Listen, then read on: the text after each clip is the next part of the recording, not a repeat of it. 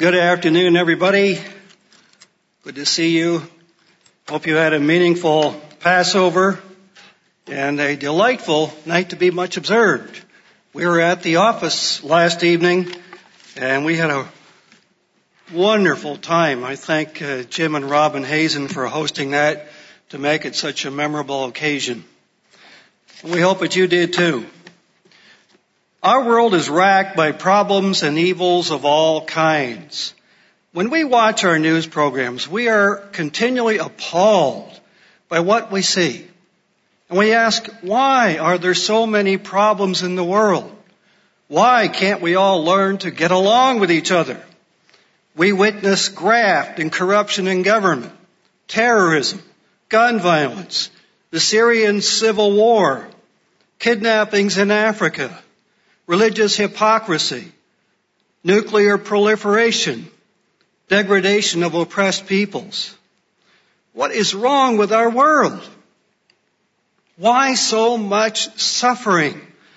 You know, people who've professed Christian faith have lost their faith, not being able to answer that question, including theologians, who are still theologians, who become agnostics.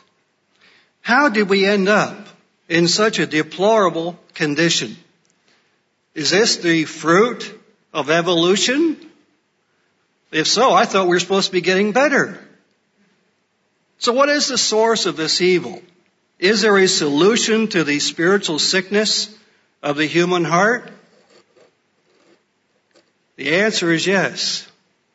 God provides an explanation in one chapter of our Bible. Do you know which one it is? The clue that I'll offer you, it has to do with God's Word. The title of today's sermon is, Where Did We Go Wrong? Where did we go wrong? Let's turn to Genesis 3. I'd like you to put a Bible marker, a ribbon marker, or a piece of paper. If you're using an electronic device, put one of those little marks there for for a marker of some kind, because we'll be coming back and forth. We're going to cross-reference elsewhere. Genesis chapter 3. To set the stage, Genesis, of course, is our first book of the Bible. And it's the book of origins. The origin of the universe. The origin of the human race. The origin of sin. The origin of redemption. Origin of the family. Origin of nations. And the origin of languages. And many, many more that we could list. It is the book of origins. And in Genesis 1, we have creation. Then we have recreation. In Genesis 2, God makes a man. And he assigns him to dress and keep a beautiful garden. And then in chapter 3, we face a crisis. A crisis. And we learn about the origin of human sin. So let's go to Genesis 3, verse 1. Let us study this together to understand, where did we go wrong? In verses 1 to 5, we have the deception and the seduction of the first couple. Verse 1, Now the serpent was more subtle than any beast of the field which the Lord God had made. And he said to the woman, Yea, has God said, You shall not eat of every tree of the garden? This was the formation of the Yea, has God said society. You know, that society still exists today. Yea, has God said? So let's look at this more closely. First of all, we're introduced by a serpent that can talk. Did you ever hear of such a thing? The word serpent describes us one of the beasts of the field that was made in chapter 2.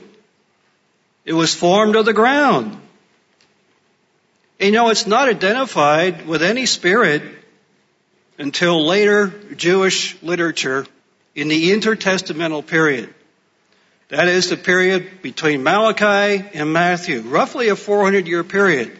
And in their literature, they begin to associate this serpent with a fallen spirit. The word for serpent is Nahash. Nahash, which means shining one.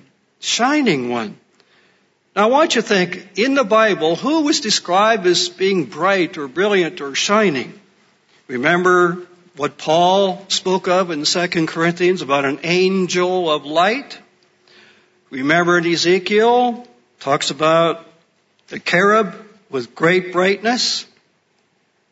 This cherub was not made in God's image, unlike Adam, and this cherub led 1/3 of the angels in rebellion.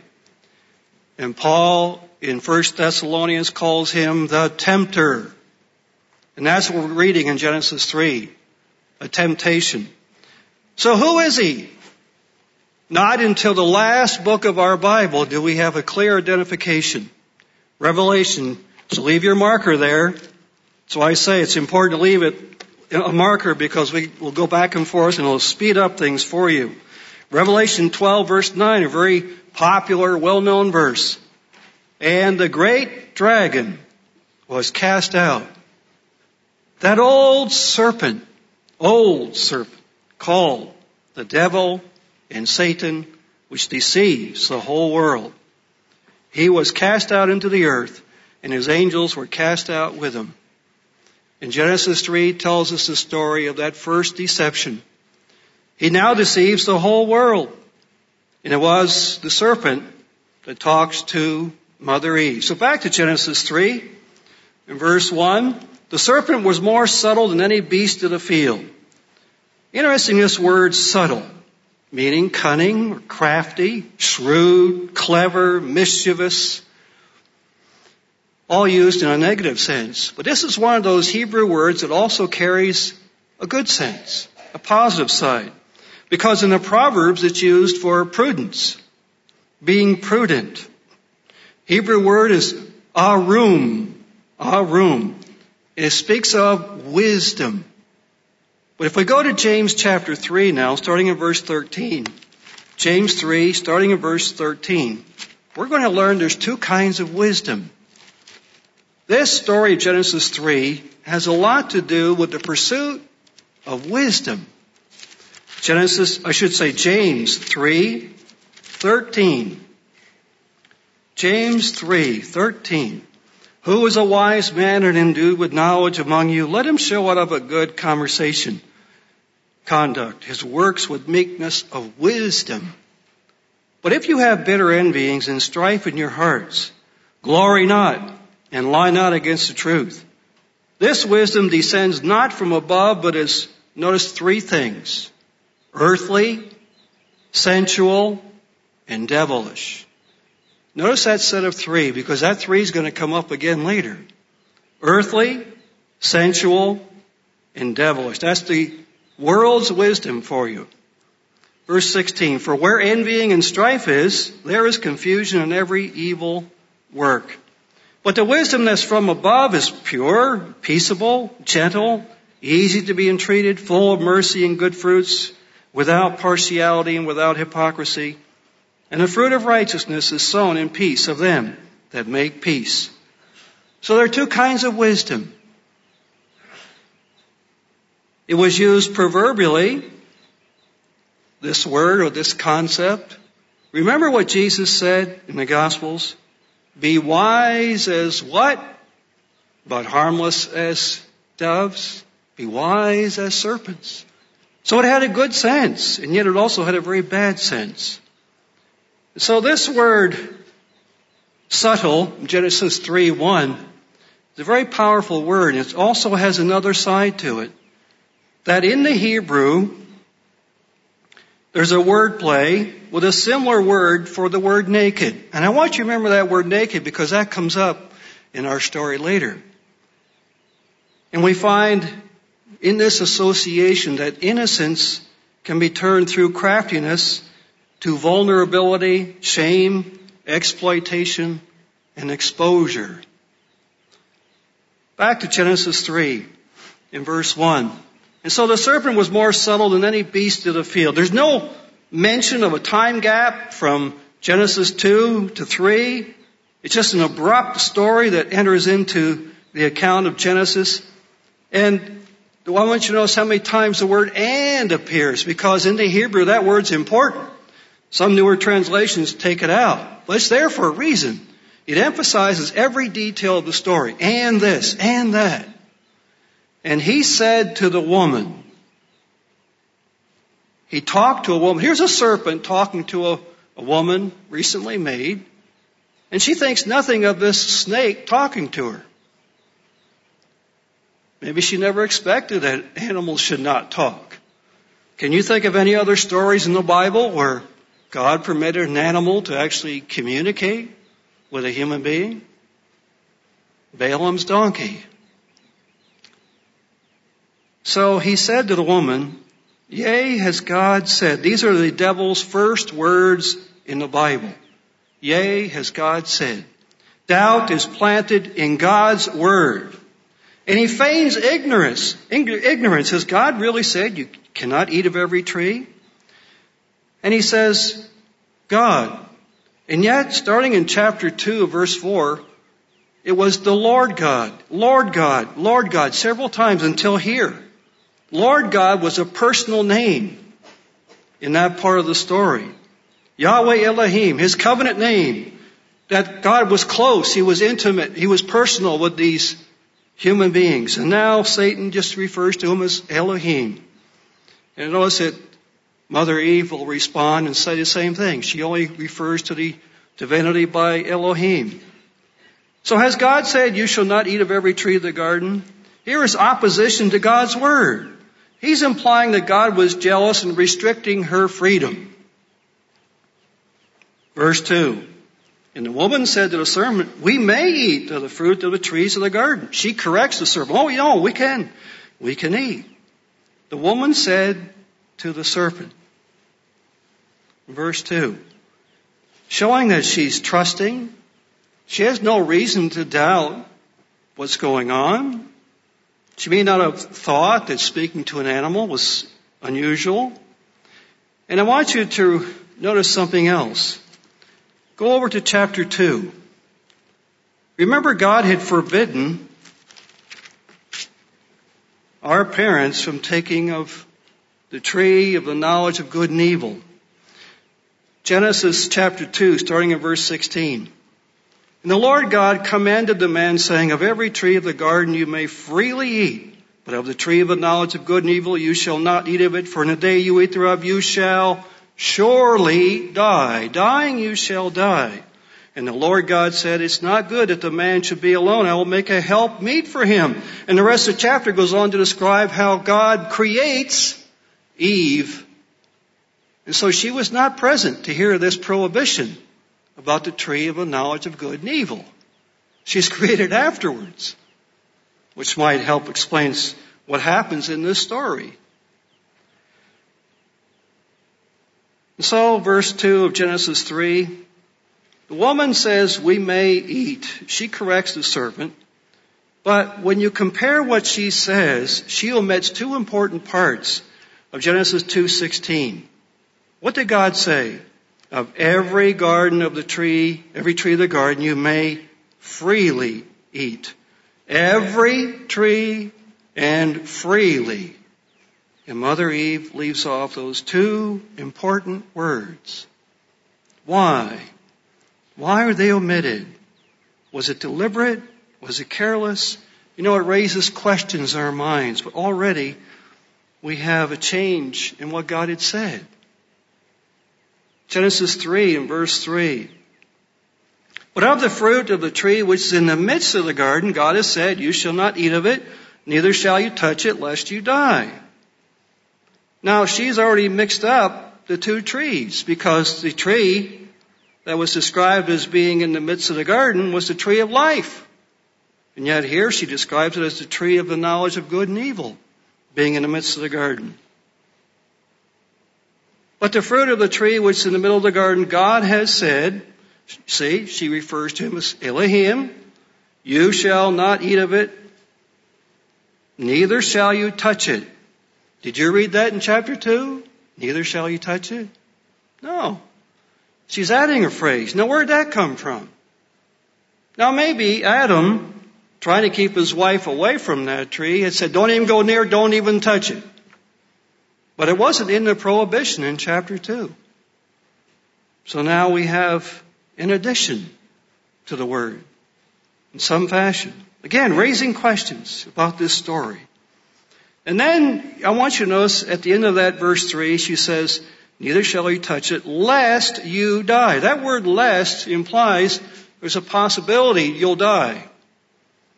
And that's not what God said. In the day that you eat thereof, you shall surely die. She has modified the word.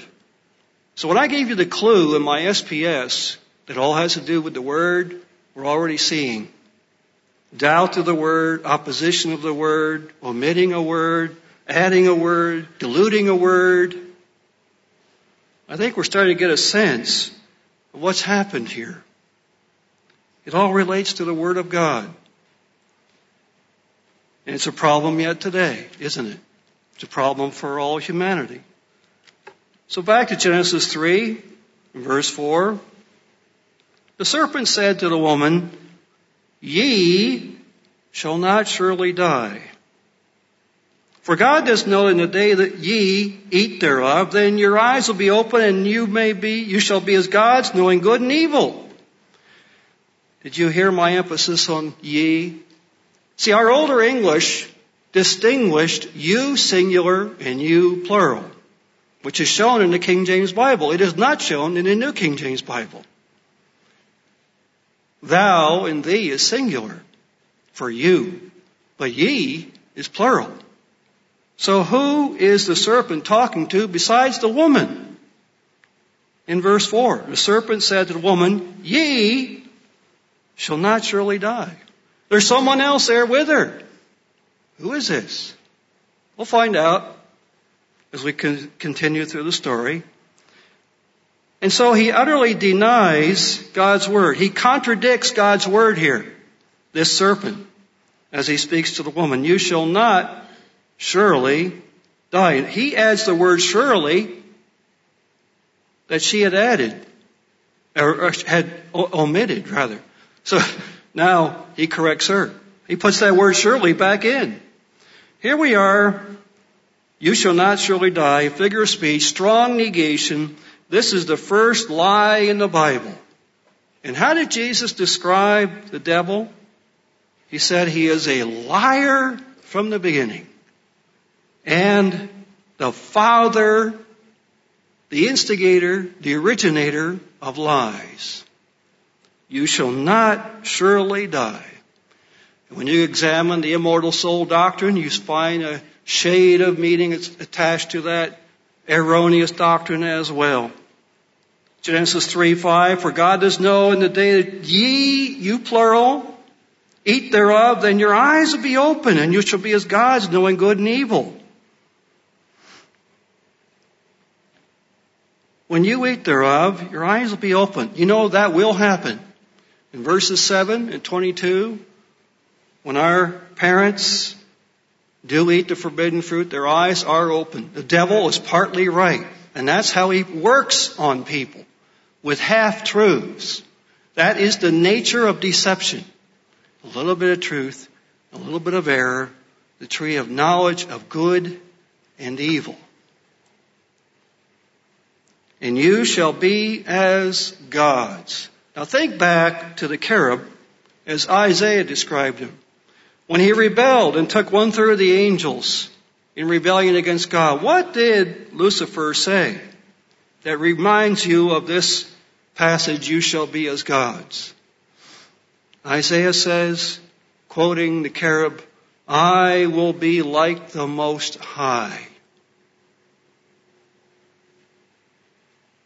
And now he wants the first couple in on the plot to be like God.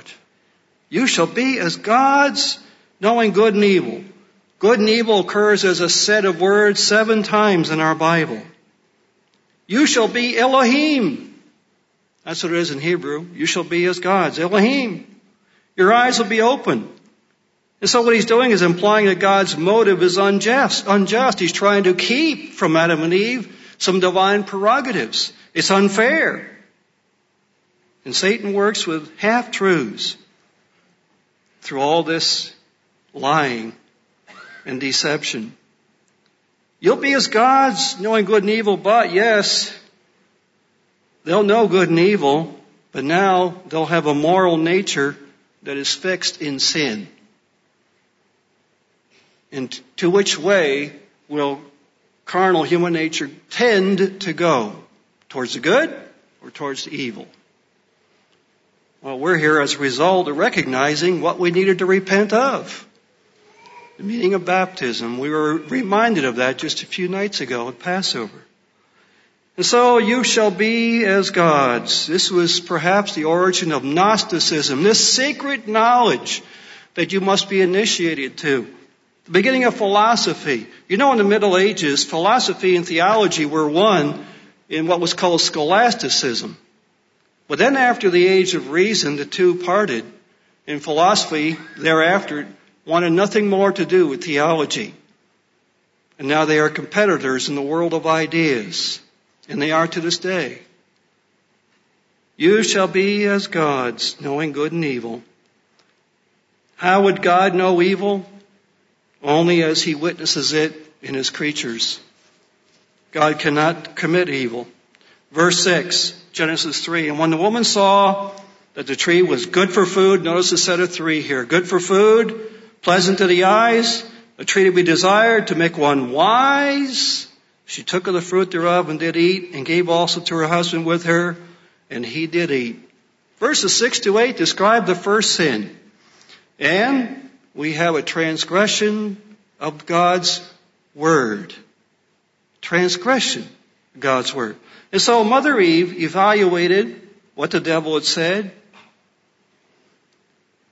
and she gives in through credulity or unbelief or appetite or ambition, covetousness, being persuaded by worldly wisdom, maybe a combination of them all. But she was deceived. She sees three things. The tree was good for food, pleasant to the eyes, a tree to be desired, to make one wise. And so she took the fruit thereof and did eat, and gave to her, who was that missing person with her? Her husband. And he did eat. What a story we have here. She made a choice. He made a choice. And both of them were bad. Desiring to make one wise.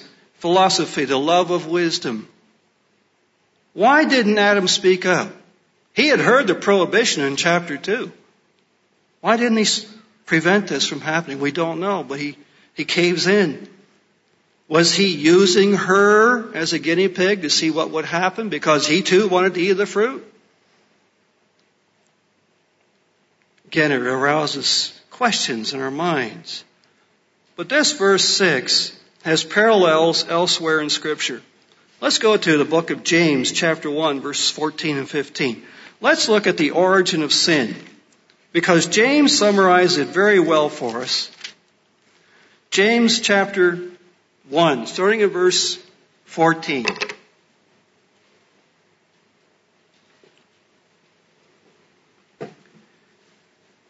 James 1, 14. But every man, every person is tempted when he or she is drawn away of his or her own lust, desires, and enticed. And then when lust is conceived, it brings forth sin, and sin, when it's finished, or when it's full grown, brings forth death. Did you ever notice the life cycle mentioned in that verses 13 and 14? Conception, bringing forth in birth, maturity, and death. It's unique the way James has phrased this to remind us of the life cycle of sin, just like our own human life cycle. So where does sin originate? in the heart is conceived. It brings forth sin. Sin, when it's matured, brings forth death. Do not err, my beloved brethren. And so we're drawn away by our lust and we're enticed. Now let's go to 1 John 2:16. Let's notice another set of three. 1 John 2:16. 1 John 2:16. For all that's in the world, the lust of the flesh, lust of the eyes, pride of life, is not of the Father, but it's of the world. The world held captive by a fallen spirit. Look how these three parallel the three things in Genesis 3:6. The lust of the flesh. Eve saw that forbidden fruit was good for food. The lust of the eyes. She saw that it was pleasant to the eyes. Pride of life. She saw that it was desired to make one wise. You would think John is actually recounting a story, a little bit different words. And it seems to fit very well. Lust of the flesh, lust of the eyes, pride of life. Now I want you to go over to Luke chapter 4. Remember Jesus' temptation, fasting 40 days and nights, and the devil comes upon him and tempts him in three ways. There's our three again. Is there some connection? Let's take a look. Luke chapter 4, verse 3. Luke 4:3. The devil said to him, Jesus, if you be the Son of God, command this stone to be made bread. Remember, Jesus is very hungry. He's famished. 40 days fasting. Oh yes, just like for Mother Eve, turning that stone into bread, it was good for food. Lust of the flesh. And 3 times Jesus will retort to the devil by quoting from the book of Deuteronomy, a book of Moses, to contradict what Satan is saying. Verse 4, it's written that man shall not live by bread alone, but by every word of God. We're back to that theme again, the word of God. Then the devil in verse 5 and 6 takes him up to a high mountain, showing him all the kingdoms of the world in a moment of time. And the devil said to him, all this power I'll give you, and the glory of them, for that's delivered to me, and to whomsoever I give it. If you will do one thing, bow down and worship me. All is yours. Jesus quotes Deuteronomy, get behind me, Satan, for it's written, you shall worship the Lord your God, and him only shall you serve. Yes, pleasant to the eyes. Lust of the eyes. And now verses 9 through 11. Then the devil brings him to Jerusalem, sets him on a pinnacle of a temple, and said to him, if you be the Son of God, throw yourself down. For it's written, he will give his angels charge over you to keep you. And in their hands they'll bear you up, lest at any time you dash your foot against a stone. Jesus quotes Deuteronomy again, answering and said, it is written, you shall not tempt the Lord your God. Yes, desire to make one wise. Pride of life. What do you mean if I'm the Son of God? I'll show you. He could have fallen for that trap. He doesn't. He quotes the Bible and Satan has no answer.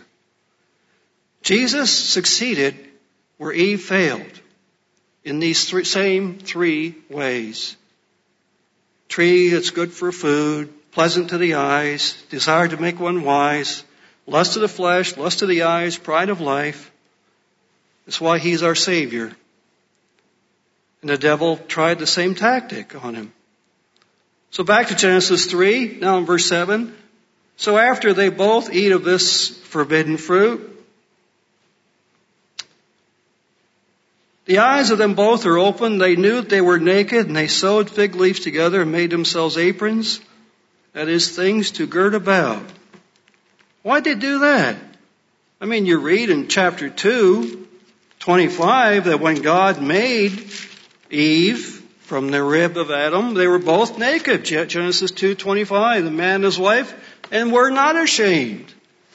And now something has changed.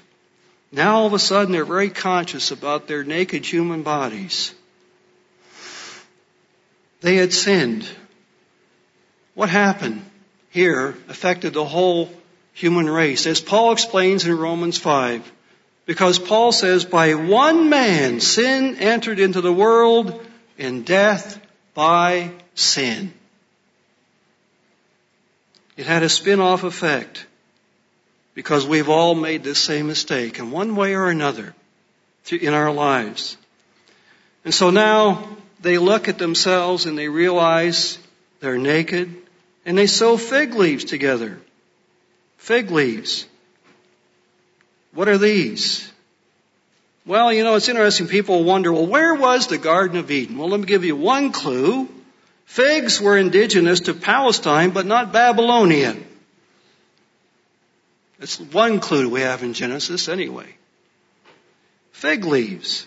Fig leaves, and made themselves aprons. That's not a lot of clothing. And the traditional pictures might be pretty close to all that they put on. Fig leaves.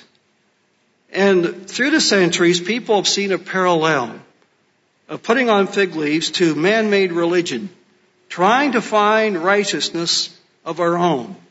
Isaiah talks about that because he says, all our righteousness are as filthy rags.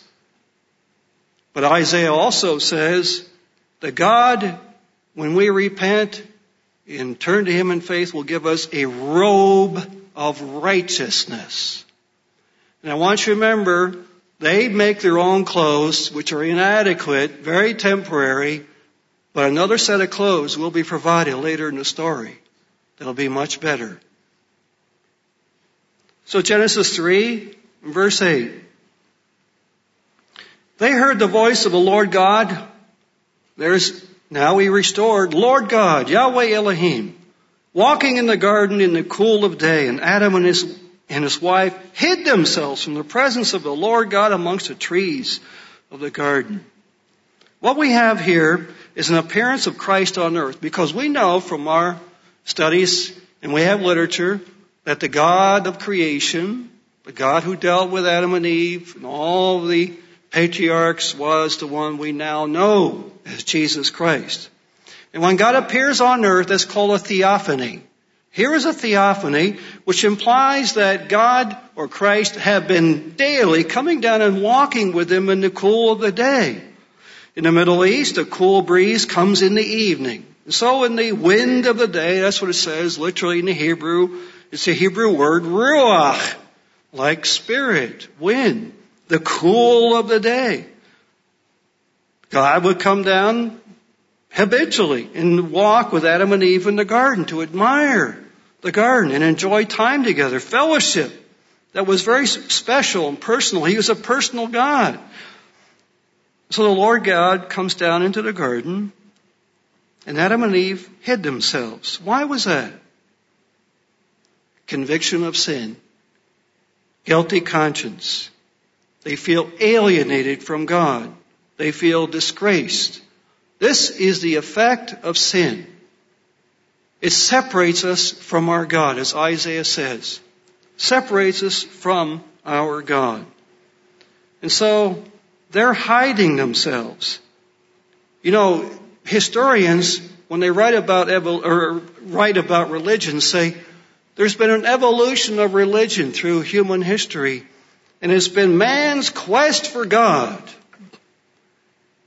I wish they would read verse 8. Were Adam and Eve questing for God here? They're hiding from God. God comes looking for them. This is the first manhunt. Because God wants to restore a relationship that's gone broken, as I'll show you later. So we have here Adam and his wife hiding in the cool of a day when God comes to fellowship with him. And the Lord God, verse 9, called to Adam. Now verses 9 to 13, we have the inquiry. God wants to discuss. with the original couple, what happened? And he calls for Adam and he says, "Where are you?" And Adam said, "I heard your voice in the garden. I was afraid because I was naked, so I hid myself." Where are you? This is the first question of the Old Testament. Where are you? God seems to still be asking that. Where are you? Why have you broken our relationship? Why are you running from me? What have you done? You know what the first question of the New Testament is? In Matthew, the wise men asked, "Where is he that was born King of the Jews?" Is there any connection between these two questions? It's amazing how you find links when you just ask simple questions like this. Where is he that's born King of the Jews? Here is God seeking these sinners, and this will become the primary theme of the rest of the Bible.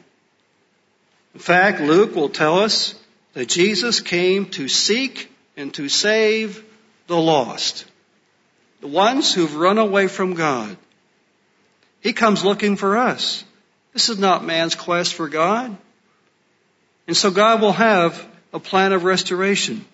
God makes no accusations against them. He simply asks, "Where are you?" And Adam said in verse 10, 4 things. He says, "I heard your voice in the garden," as your footsteps, "and I was afraid." Where'd that come from?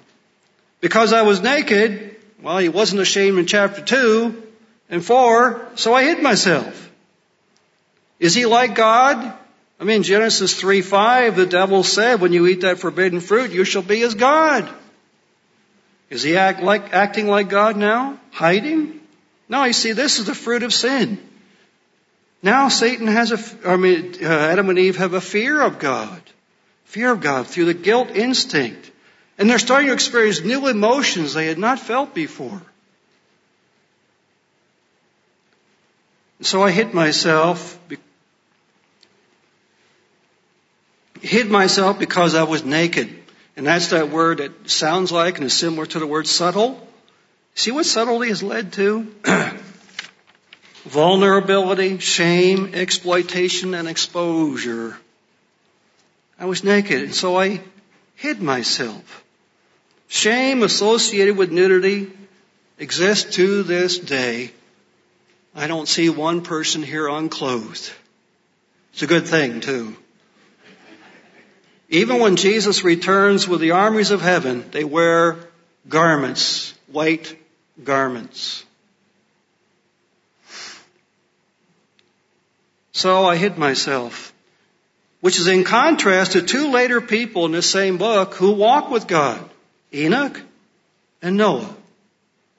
But right now, Adam and Eve are hiding because of what they've done. And so God goes on with the inquiry in verse 11. 1, he asks 2 questions. Who told you you were naked? 2, have you eaten of the tree whereof I commanded you that you should not eat? 2 questions. Sin was known to God. What God is doing here is trying to get them to confess, to own up to what they've done. Take ownership for what you've done. Be responsible. So let's see how Adam will respond. Verse 12. The man said, "The woman whom you gave to me to be with me, she gave me of the tree and I did eat." Now all of you who've raised children, more than one child, you all know what's going on here. And all of us, as we think back on our childhood, we all recognize blame shifting. Not me. He does not answer either question God asked. God asked, "Who told you were naked? And have you eaten of the tree?" Instead, he replies, "The woman whom you gave to be with me. She gave me of the tree and I did eat," as if she had forced this down his throat. carnal nature really reasons around in circles, illogically, doesn't it? We come up with the lamest excuses. That's the nature of people apart from God. This is blame shifting, cowardice, insolence. He's blaming God in part for giving her such a deceiving woman. And he makes excuses.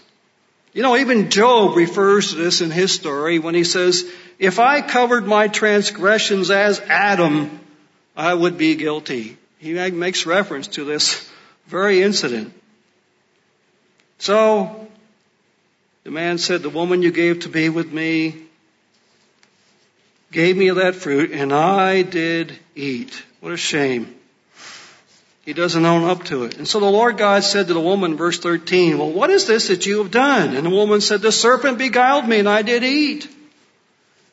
And there's a figure of speech here. What is this? In the Hebrew, a deep feeling of indignation. God's anger is aroused because he knows his own creatures, made in his image, have been deceived by this fallen cherub. Sin is very deceptive. So what is this that you have done? And the woman said, the serpent beguiled me, and I did eat. And so the interrogation now is over, and it's been admitted three things. One, they ate the forbidden fruit. Two, the woman gave it to the man. And three, the serpent beguiled her. I want to show you how Paul deals with this in his epistles. 2 Corinthians 11:3. This story is fundamental to understanding biblical doctrine. It's why it's so important and why it's placed so early in our biblical story. 2 Corinthians 11:3.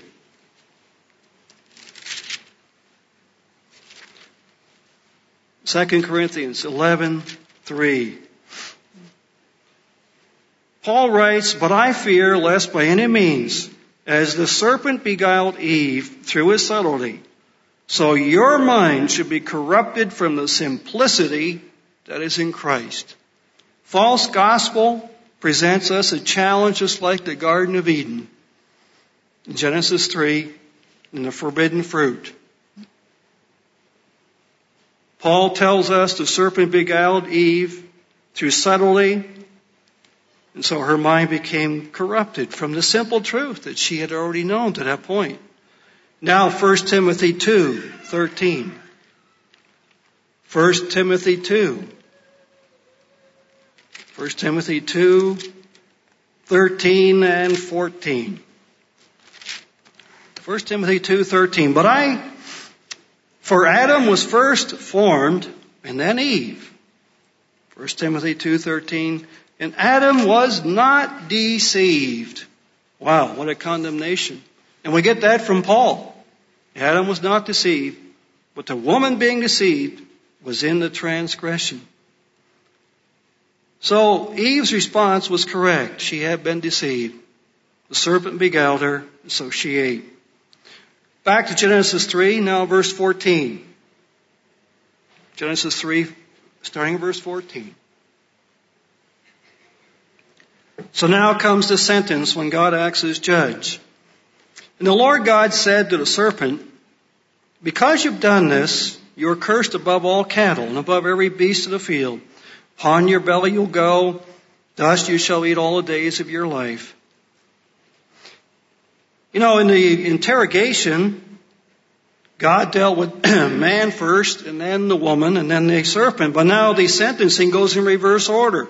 He deals with the serpent first, then he deals with the woman, and then finally with the man.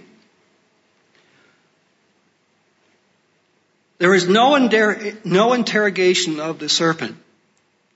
He doesn't ask him any questions. He gives a sentence instead. Because you've done this, you are cursed above all cattle. You know what was cursed in this chapter? Verse 14, the devil or the serpent. In verse 17, the ground. And that's it. God does not directly curse Adam and Eve out of grace because they were made in His image. And God is enacting a plan for their redemption. But he does curse the serpent and the ground. And we'll see how that comes in the story in a bit. So Genesis 3:14, you are cursed above all cattle, and with all the rest of the animals will be cursed along with you. Above every beast of the field, and upon your belly you shall go. You shall eat dust all the days of your life.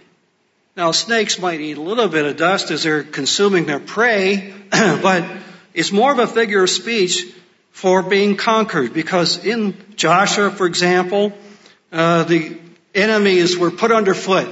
Joshua invites the men to actually stomp their feet upon the necks of their opponents that they've just conquered. Eat my dust kind of a thing. Well, that's the way that it's used here as well, that this describes Satan's abasement, humiliation, subservience, as the snake slithers through the ground. And it's striking that in Isaiah 65, even in the millennium, it says the dust shall be the serpent's food, even in the ages to come. Wow. And so the serpent is cursed. And now Genesis 3:15, one of the most important verses of our entire Bible. I will put enmity between you and the woman, between your seed and her seed. It shall bruise your head, and you shall bruise his heel. I will put enmity. It's an unusual word of a blood feud, of malice between you and the woman, that is the serpent and the woman, and between your seed, the devil's seed, and her seed. Who's his seed? Well, that's the wicked of the world. Those who fall for Satan's lies and ally themselves with him. Who is her seed? Well, ladies, do women have seed? They have eggs, don't they? This speaks of something very special. Her seed. This is a prophecy, first prophecy of the Bible, first prophecy of Genesis, first messianic prophecy called the Proto-Evangelium. That is the first good news. Her seed is describing a future descendant that will bruise the head of the serpent, the Messiah. The coming of Messiah in this verse has long been understood as the first messianic prophecy. Proto-Evangelium it's called. And he describes a messianic victory because, you see, to bruise the head is the vital part. And men, when they kill snakes, they strike the head, cut off the head. But the serpent will bruise the heel. Where do snakes bite? Tend to bite on the heel, poison and to kill. It's interesting how this verse 15 has spawned many legends and myths throughout world history and literature. Take, for example, George and the Dragon. And many like that around the world. This ongoing battle. Why is it we are so afraid of snakes? People don't like snakes, do they? Unless what's the word for a person who loves snakes? Is it herpetologist? Thank you, Jim. Jim, I can always rely on Jim to give me the correct answer. Herpetologist. Most people are not herpetologists. We don't like those snakes. It goes right back to this verse. Let's take some cross references. Galatians 4:4. Galatians 4:4. But when the fullness of the time was come, God sent forth his Son, Galatians 4:4, made of a woman, born of a woman, made under the law. Galatians 4:4. Paul's very specific. He was the seed of the woman. Galatians 4:4. Now let's go to Galatians 3:7. Just back a chapter, Galatians 3:7. Know you therefore that they which are of faith, the same are the children of Abraham? Galatians 3:7, the children of Abraham. Who else? How else does he describe them? Verse 14, that the blessing of Abraham might come on the Gentiles, all the nations, through Jesus Christ, that we might receive the promise of the Spirit through faith. Now verse 16. Now to Abraham and his seed were the promises made. He said, not to seeds as of many, but as of one, and to your seed, which is Christ. And verse 29. And if you be Christ's, then are you Abraham's seed and heirs according to the promise. We today, who have gone through conversion and baptism, are now the body of Christ. We're joined one with him. He's the seed of the woman. He is our Messiah. So back to Genesis 3, now verse 16. And to the woman he said, I will greatly multiply your sorrow and your conception. In sorrow you shall bring forth children, and your desire shall be to your husband. Your husband, and he shall rule over you. Describing first two things about women thereafter. Motherhood and being wives.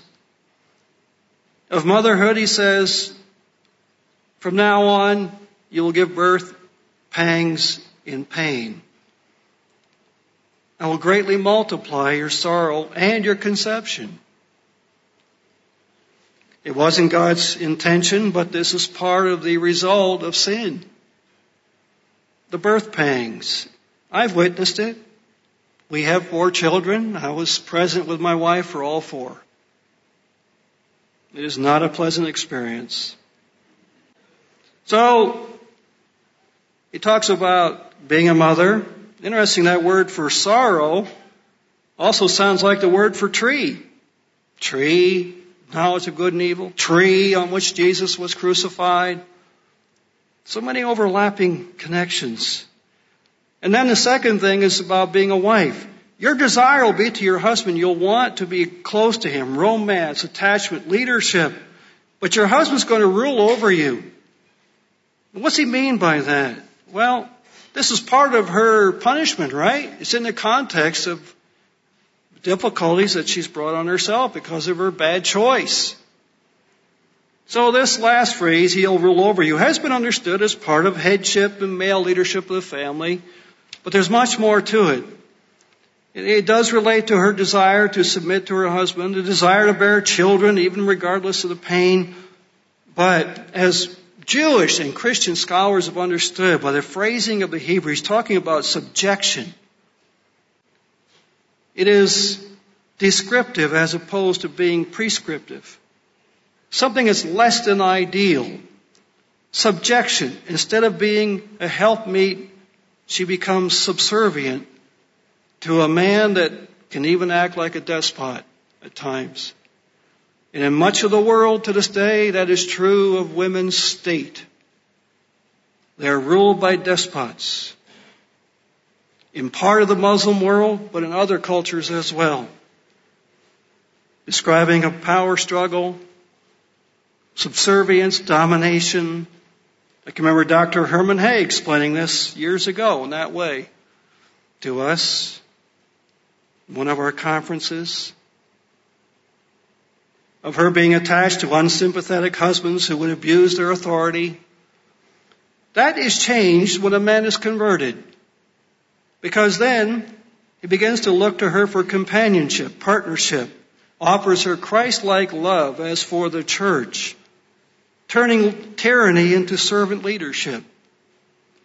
But throughout history, that has not always been the case, has it been, for women's lot? Genesis 3:17, and to Adam he said, because you've hearkened to the voice of your wife and eaten of the tree of which I commanded you, saying, you shall not eat of it. Cursed is the ground for your sake. In sorrow shall you eat of it all the days of your life. Adam hearkened to the voice of his wife instead of hearkening unto God, who said, do not take of that tree. The first marital role reversal. Do not take, but he did take, as well as her. And so therefore, since you did do this, you shall eat of it. Cursed is the ground. For your sake in sorrow shall you eat of it all the days of your life. This is the effect of sin. God had ordained work back in chapter 2 and verse 15. Work is not the curse. I know sometimes it feels like that. But that's because work was made less pleasurable because of the curse. Cursed is the ground for your sake. In sorrow, the same word used for the woman's sorrow in childbirth. In sorrow shall you eat of it all the days of your life. Let's go to Romans chapter 8. Cursed is the ground. You know, this is why Paul describes this scene in Romans 8 this way. It's striking. But we all have to concur. This is the way things are. Romans 8 verse 19. For the earnest expectation of the creature waits for the manifestation of the sons of God. Even all creation is waiting for the sons of God, daughters of God to be born. For the creature or creation was made subject to vanity or futility, not willingly, but by reason of him who has subjected the same in hope. Verse 21 of Romans 8. Because the creation itself also shall be delivered from the bondage of corruption or decay into the glorious liberty of the children of God. For we know that the whole creation groans and travails in pain as if in labor together until now. And we wonder why is there such conflict? Even in the animal world, why do they eat each other alive? And it turns our stomachs when we see it. And not only they, but ourselves also, which have the first fruits of the Spirit, even we ourselves groan within ourselves, waiting for the adoption, to wit, the sonship, the redemption of our bodies. Yes, there's a redemption coming of creation. That's this good news that Jesus has brought for us in the proto-evangelium. You see, what we just read in Romans 8 is the decay of the universe. Second law of thermodynamics. Entropy. Everything tending towards disorder and extinction. We see the effects of the curse all around us every day. So back to Genesis 3:18. And so, Adam, thorns and thistles shall it bring forth to you, and you shall eat of the herb of the field. This is the origin of agriculture. You're now going to grow vegetables, Adam. Whereas in the garden, you were allowed to actually pluck the fruit right off the trees without much work at all. Now, you're going to have to till that soil, bend over, plant the seeds, weed it, water it, so you can eat. Making laborious toil, which God didn't intend originally. And he talks about, besides that, we have to fight off thorns. Isn't it not remarkable that when Jesus was being tried and being tortured by the Roman soldiers, what did they plant on his head? But a crown of what? Crown of thorns.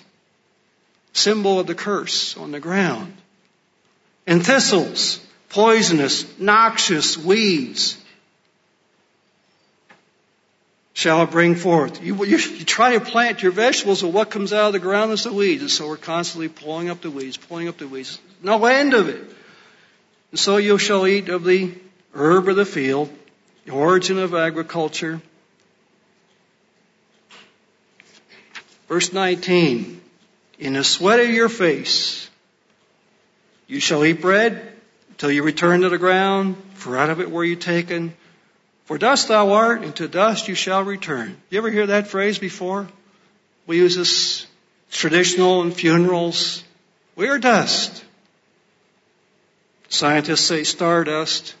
Well, God says we're dust to the ground. In the sweat of your face you'll eat bread, a figure of speech for all kinds of food. All your food will have to come from the ground and the animals.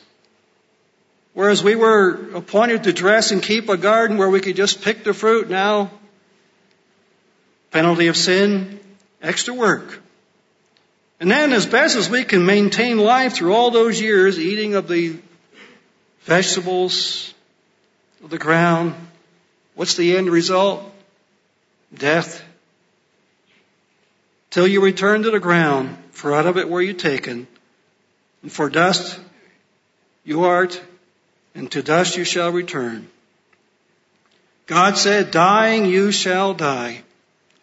Adam lived 930 years. He didn't die the same day, but dying you shall die. He did begin to die when he and Eve took of that forbidden fruit. But he still died. 930 years later. But he still died. It's remarkable how many of the details of this story are related to the sacrifice of Christ. The tree. Acts and 1 Peter and others say he was nailed to a tree. Curse. Paul tells us in Galatians, Jesus was made a curse for us. Suffering. 1 Peter tells us of the sufferings of Christ. Death. Psalm 22, the great crucifixion psalm, said, you brought me to the dust of death. You see, he took our place when death was the punishment. So now verse 20 of Genesis 3. Verses 20 and 21, we actually have an act of faith through all this upset and disappointment.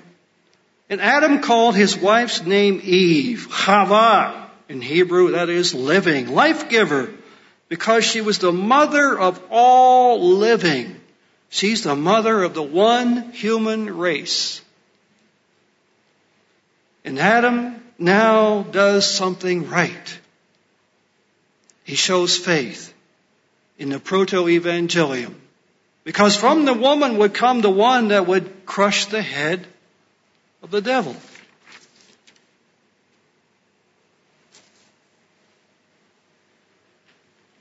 Remember, we started with Galatians that Jesus was made of a woman.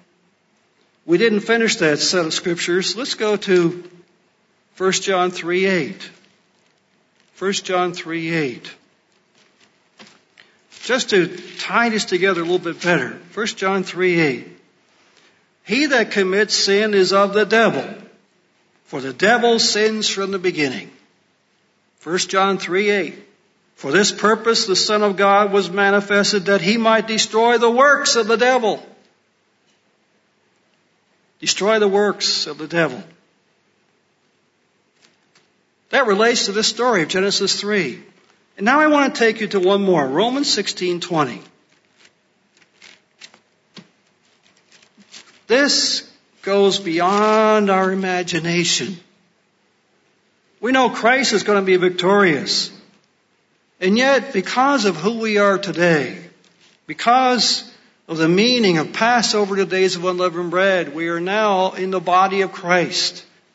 We are attached to him as the head. And in Romans 16, verse 20, we have a reference back to Genesis 3. Paul writes, and the God of peace shall bruise, remember that from Genesis 3? Shall bruise Satan under your feet shortly. Whose feet? The church of God's feet. Because we are in Christ. The grace of our Lord Jesus Christ be with you. Amen. You mean because we're in Christ, we're going to have some part in this victory? It'll be Christ's victory, but because we are who we are, we have hope. So back to Genesis 3:20, when Adam calls his wife's name Eve, mother of the living, life giver, he's expressing faith in this restoration program of God's. And so in verse 21 in Genesis 3, to Adam also, and to his wife did the Lord God make coats of skins and clothe them. This is divine provision. Now, where did God provide these coats of skins from? You know, to take off the hide of an animal, hopefully out of mercy, it would be dead first. And here we have the first sacrifice of animals. And who does it? God. This is substitutionary atonement, to provide a covering and atonement for Adam and Eve with their skins of these animals. The first blood shedding. God does it for Adam and Eve out of grace. And He provides for them clothing far better than aprons of leaves. Because you see, skins provide warmth and protection and comfort and durability. But how long will a waistcoat of leaves last, do you suppose? You'd be making leaf aprons every day, I would guess. But skins, people still wear some skins today. Part of their normal attire. Now, Genesis 3:22-24, the expulsion. And the Lord God said, Behold, the man has become as one of us to know good and evil. And now lest he put forth his hand and take of that tree of life and eat and live forever. Therefore the Lord God sent him forth from the garden to till the ground from whence he was taken. Behold, the man has become as one of us. That is said in irony. In the Hebrew, this is ironic. Man was not like God. That's the whole point of an irony. Man is a wreck. He's in a ruin here. Man, oh yeah, he's like one of us, all right. Look what he's done now. Brought death upon his head. He's become like one of us. Here we have the Father and Son in communication together. Yes, we do know good and evil. And so now, lest we put forth our hand and take of the tree of life and live in our sinful state forever, God acts gracefully to expel us, humankind, from the garden. It was a punishment to be expelled. It was an act of grace to prevent us from becoming immortal in our sin. God needs no more enemies in this universe. We're told by Paul, who brought life and immortality to light through the gospel? Jesus Christ. Life and immortality comes through Him, through His sacrifice. And so here is the first sentence. Therefore the Lord God, verse 23, sent them forth from the Garden of Eden to till the ground from whence it was taken. Paradise lost. That's part of our literature in the English world. This is banishment, exile, judgment, and yet it's also an act of mercy and grace. So that down the road we would have a chance to repent and be redeemed. For Christ to pay a ransom price to bring us into the body of Christ. And so, therefore, the Lord God sent him forth from the Garden of Eden to work and till the garden. So he drove out the man. That's an even stronger word. It's like Adam, knowing he was to dress and keep the garden, lingered on and was loath to leave, but now God forces him out. He cannot take the chance of that man taking of that tree of life and living forever in such a state. So he drives him out. And he placed at the east of the Garden of Eden cherubim with a flaming sword that turned every way to keep the way of the tree of life. He drove them out. Sin separates us from God. And he places at the east of the garden a word shekan that was used for a tabernacle, God's dwelling place. God will be in the garden, and outside guarding it will be the cherubim. Remember the tabernacle images? The temple images? The cherubim that guard God's throne, the Ark of the Covenant? He places them here, and then there's a flaming sword. It doesn't say it's in the angel's hands. It says a flaming sword, the sword of the Lord, the term used elsewhere in our Old Testament. And so they're cast out. They place them at the east of the garden. And so people are driven east. The cradle of civilization, so we are told by some historians, is in the east. Others that went east, Cain, people following the Tower of Babel, all went east. Interesting. And so we have, verse 24, the beginning of civilization Mr. Herbert W. Armstrong, in his book, Mystery of the Ages, devoted a whole chapter to the mystery of civilization. I refer you to it. I also refer you to the Bible study course, Lesson 7, all about civilization, the mystery of civilization. And so this is our civilization, folks. It's not been fully redeemed yet, but we're going in the right direction because of God's plan. He drives them out. Paradise lost. Is there a hope yet? Is there a way to bring us back into an Edenic state again? Let's go to the last book of the Bible. You see, we're in Genesis, that's one cover. Now let's go to the other cover. The two covers of the Bible are related by this story. Revelation 21 and verse 4. The last two chapters of Revelation describe a new heavens and a new earth and a new Jerusalem. And in that description, we have connections to Genesis 3. Revelation 21:4. God shall wipe away all tears from their eyes. There shall be no more death, neither sorrow, nor crying, neither shall there be any more pain, for the former things are passed away. Do you recognize the language of that verse from Genesis 3? Go to chapter 22 and verse 2. 22:2.